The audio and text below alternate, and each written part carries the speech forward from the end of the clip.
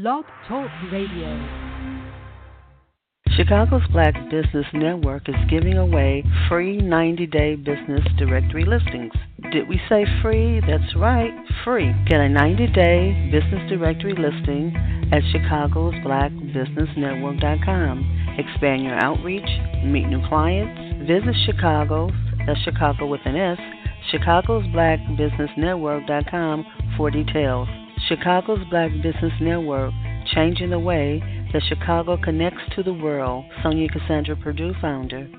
Chicago's Black Business Radio Network, all black, all news, all you.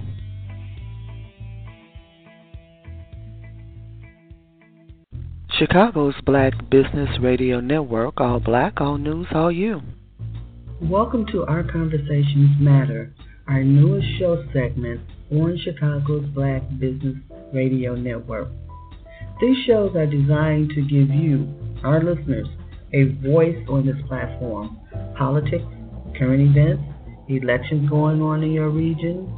Tell us about it. Our calling number is 323-642-1655.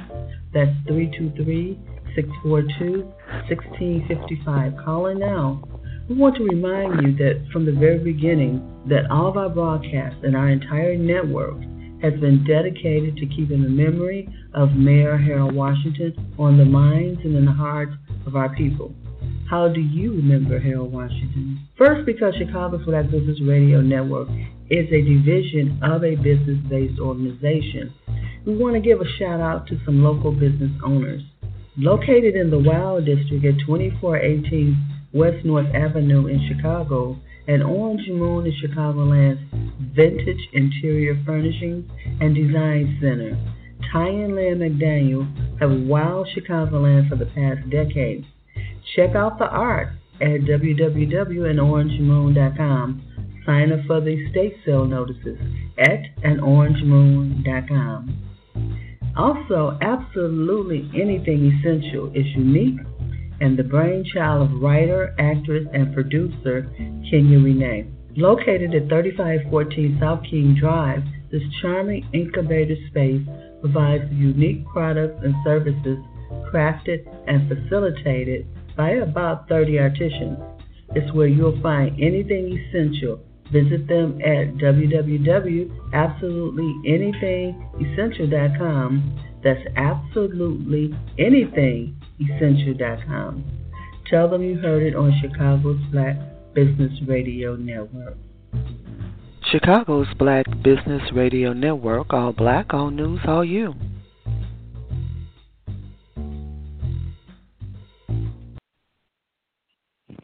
Hello, Chicago. Hello. I'm Sonia Cassandra Perdue, executive producer for Chicago's Black Business Radio Network, and your host for this segment. Our web-based broadcasts are designed to service the African American community in Chicago and around the world. One of our segments is CBBN Business Journals, and that is where we share success stories about innovators, creators, business owners, authors, and organizers from around the world. We have almost 300 podcasts under that brand, and we've been blessed to share and communicate with people from around the world. And then there's the Tough Questions series based on my book, Black America, Asking Ourselves the Tough Questions, which is available on Amazon.com. Now we've introduced this new show, Our Conversations Matter. I'm a workaholic, you know that. And that's what we do. Our conversations matter, and our conversations do matter. And they matter even more so now than ever before, because those who sit at the table and make decisions about each and every phase of our lives have continued to prove to us that Black lives do not matter. Our Conversations Matter is not a debate show. They are conversations. We want to hear from people who don't usually take part in or get an opportunity to express their opinions in an open forum like this. We're here to provide opportunity and open doors. Their positions and what they have to share is important to me, and I hope that you will find it beneficial as well. Usually these broadcasts will include experts from many different areas. There will be a host and 2 or 3 guests. So contact me if it's something that you're interested in doing. Just wanted to take a few minutes to give you an update on what's going on with us and what we've been doing over here since 2009. Isn't that unbelievable? To sponsor a show or to be a guest on Chicago's Black Business Radio Network, give us a call, 773-609-2226. Don't be shy about it, 773-609-2226, or visit us at Chicago's Black Business Radio Network.com. We are all extraordinary, and you know this, but we are not all experts or trained in particular fields of learning. Although on social media everyone tries to sound like it, I know I'm guilty of that as well. So to bring more value to these conversations, we're going to invite experts from many fields to host monthly segments. One of our first show hosts is with us today, Dr. Deveda Francois, community psychologist and practicing theorist. She contends no 2 communities are the same and therefore should not be measured as such. Dr. Francois, let me find my notes again. Dr. Francois has also developed a keen interest in identifying microaggressions masked within public policy and practice that impact marginalized communities, and she will surely dive into that subject matter on some of her upcoming shows. Microaggressions is a word that has been coming to the surface more and more and more, and I think part of the big thing with that big mouthful of stuff I just said is masked within public policy and practice, and we certainly want to be schooled a little bit more on that. And we certainly want to mention that she has created the Dr. Deveda Francois Black Girl Magic Conference Scholarship, dedicated to inspiring, expanding, and sustaining research related to Black women and girls, collective, and distinctive presence and experiences throughout the world. We invited her today so that we can get to know her and find out a little bit more what to expect from her upcoming shows. So let's welcome Dr. Deveda Francois to Chicago's Black Business Radio Network. Hello, Deveda. Good to have you with us. Good afternoon. Thanks a lot for having me. And I'm just excited about being here. That's wonderful. I'm glad you're excited. That means you're going to bring a lot of energy into it. You're going to bring some freshness certainly hope into so. it. I know you will. And this half-hour segment is just really all about you. We want to learn who is Deveda before we introduce Dr. Francois. So tell us, how did you become rooted in Chicago? Well, I was born here in Chicago, born at Cook County Hospital, and but I was raised from the age of 5 years old until about 13. Those were my formative years on a small farm in Vandalia, Michigan, in the rural Vandalia, Michigan, which some people know as being part of the Underground Railroad. I was raised by my grandparents there. Chicago was the place that I would come to for vacation, since my mother still lived here in Chicago. But I've been living here in Chicago permanently as of 1973, and and I've never lived in any community where I did not take an active role in what was going on around me. So here I am. Wonderful. Were your grandparents activists? How did that come about?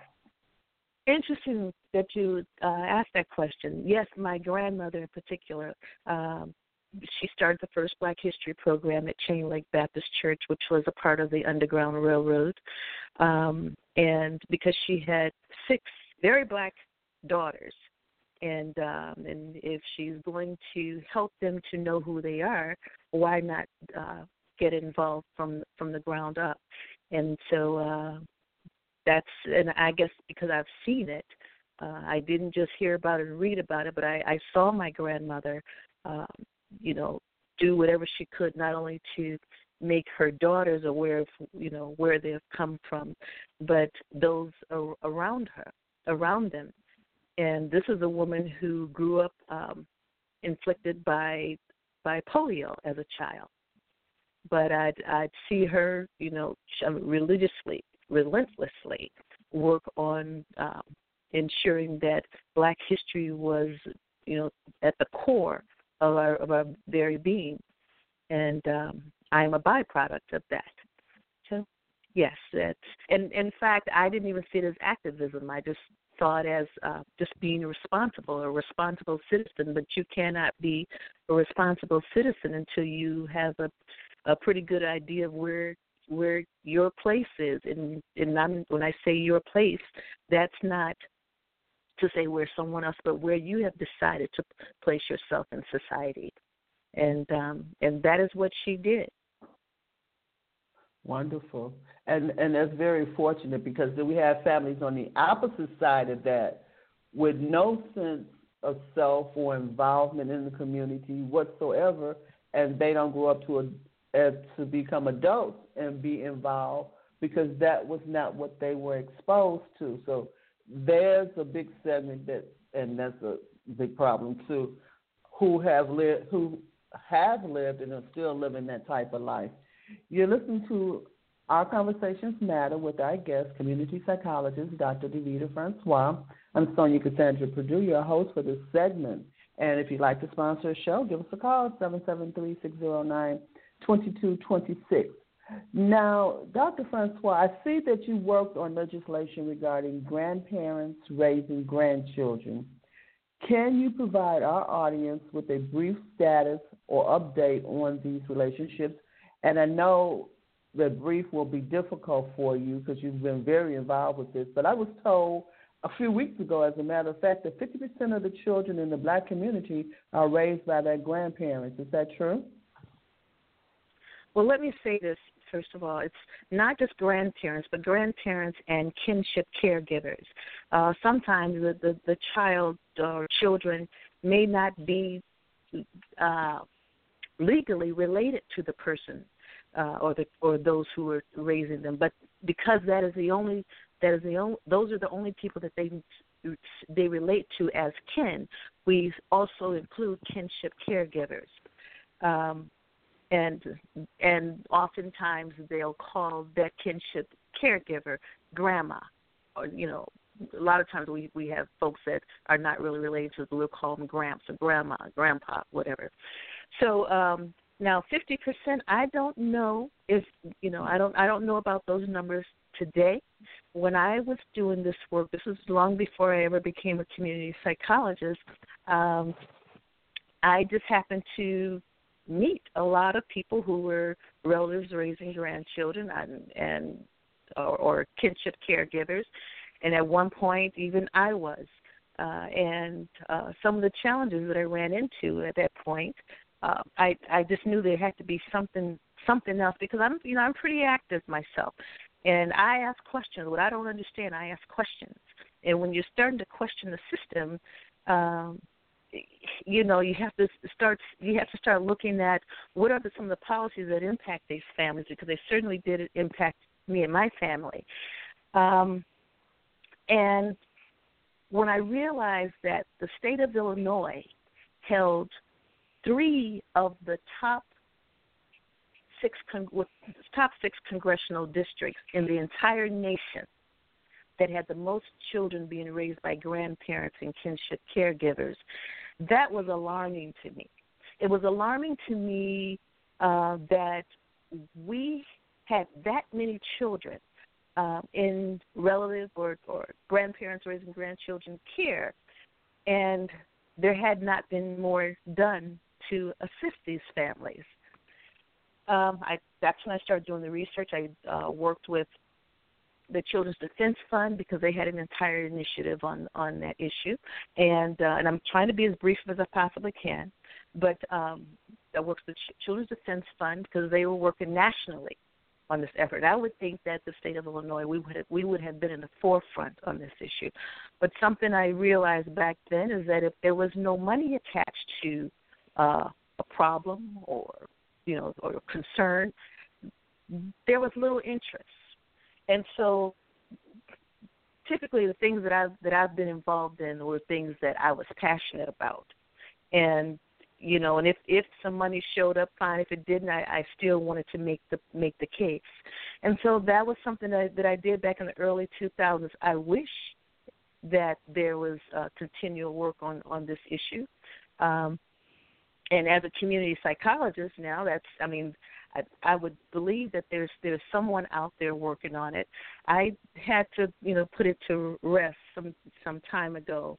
After I had, worked on legislation, I saw that it was passed. It passed unanimously on issues related to grandparents raising grandchildren, and it was called at that time when it was introduced the Kinship Initiative. But when these things are done, we as a community have to stay on top of it, and we have to ensure that it's not just sitting on the books somewhere. That there's it written so that it it continues and if we just kind of let it sit on the books, that is where it'll stay. Okay. And I'm hoping because predominantly these three congressional districts that I'm speaking of are predominantly black districts. And this it's not just here, again, remind you, it's just that here in Illinois we should be at the forefront of addressing this issue, and I don't think we are. Okay. And sometimes we just have to pick our battles. Our struggle is so huge, and we're not getting paychecks to be in the fight. Well, some people are, but we have to. They are. They're getting funded, and they can take care of these problems. They're being paid to take care of them, and they don't government payrolls to take care of them.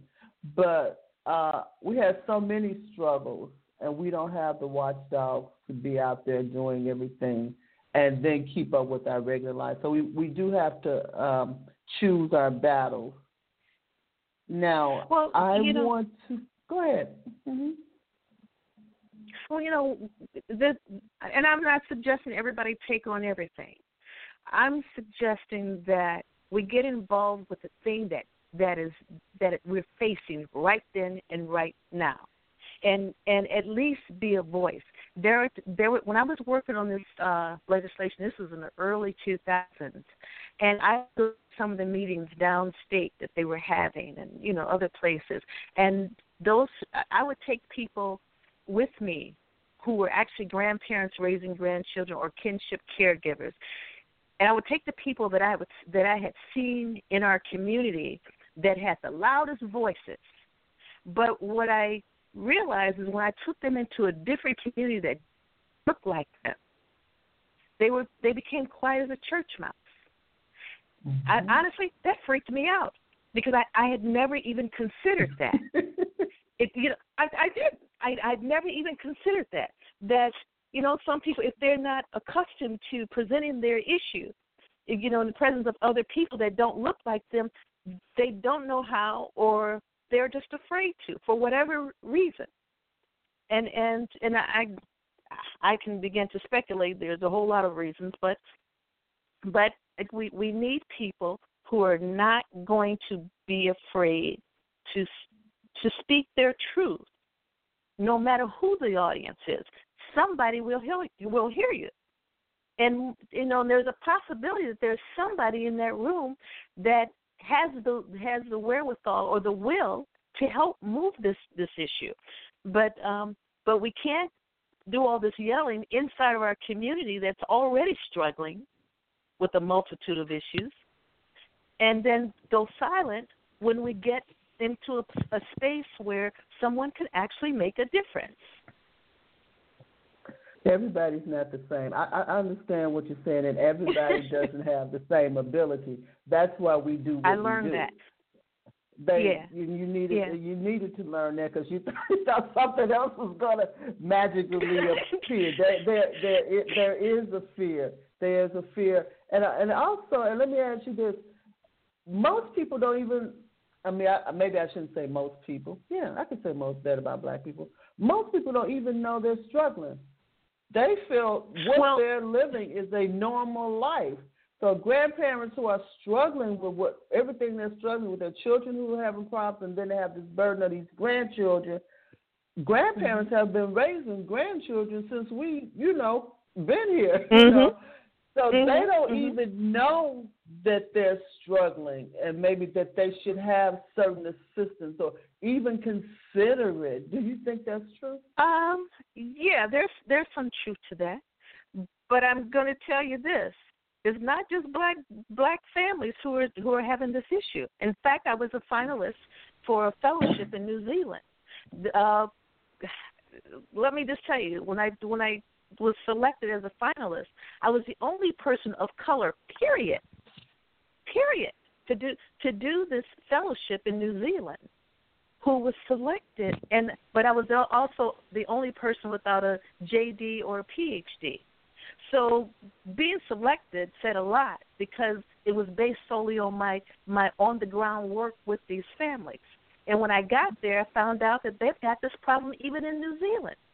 One of the highly decorated elected officials was going through it himself, and he wasn't Black. But so yes, they don't know all the time, which is why I try to be careful about who I take into some of these rooms, where decisions are being made on what happens with those families. So, but I still never imagine some of them, when they get into those rooms, they're quiet. And again, it goes back to my the effort that I put on putting things into policy. Put it in the policy, and then everybody doesn't necessarily have to be at the table, yelling or speaking their issue.